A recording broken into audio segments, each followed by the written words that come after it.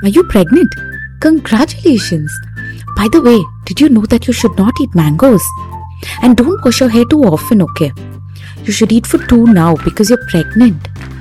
Oh wow, you've gained so much weight. Don't exercise, it's so risky now. But you should have a vaginal birth because that's only good for you and your baby.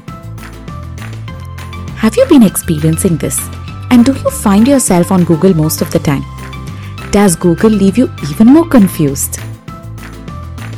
Hello and welcome to the Babypedia podcast with me, Saranya.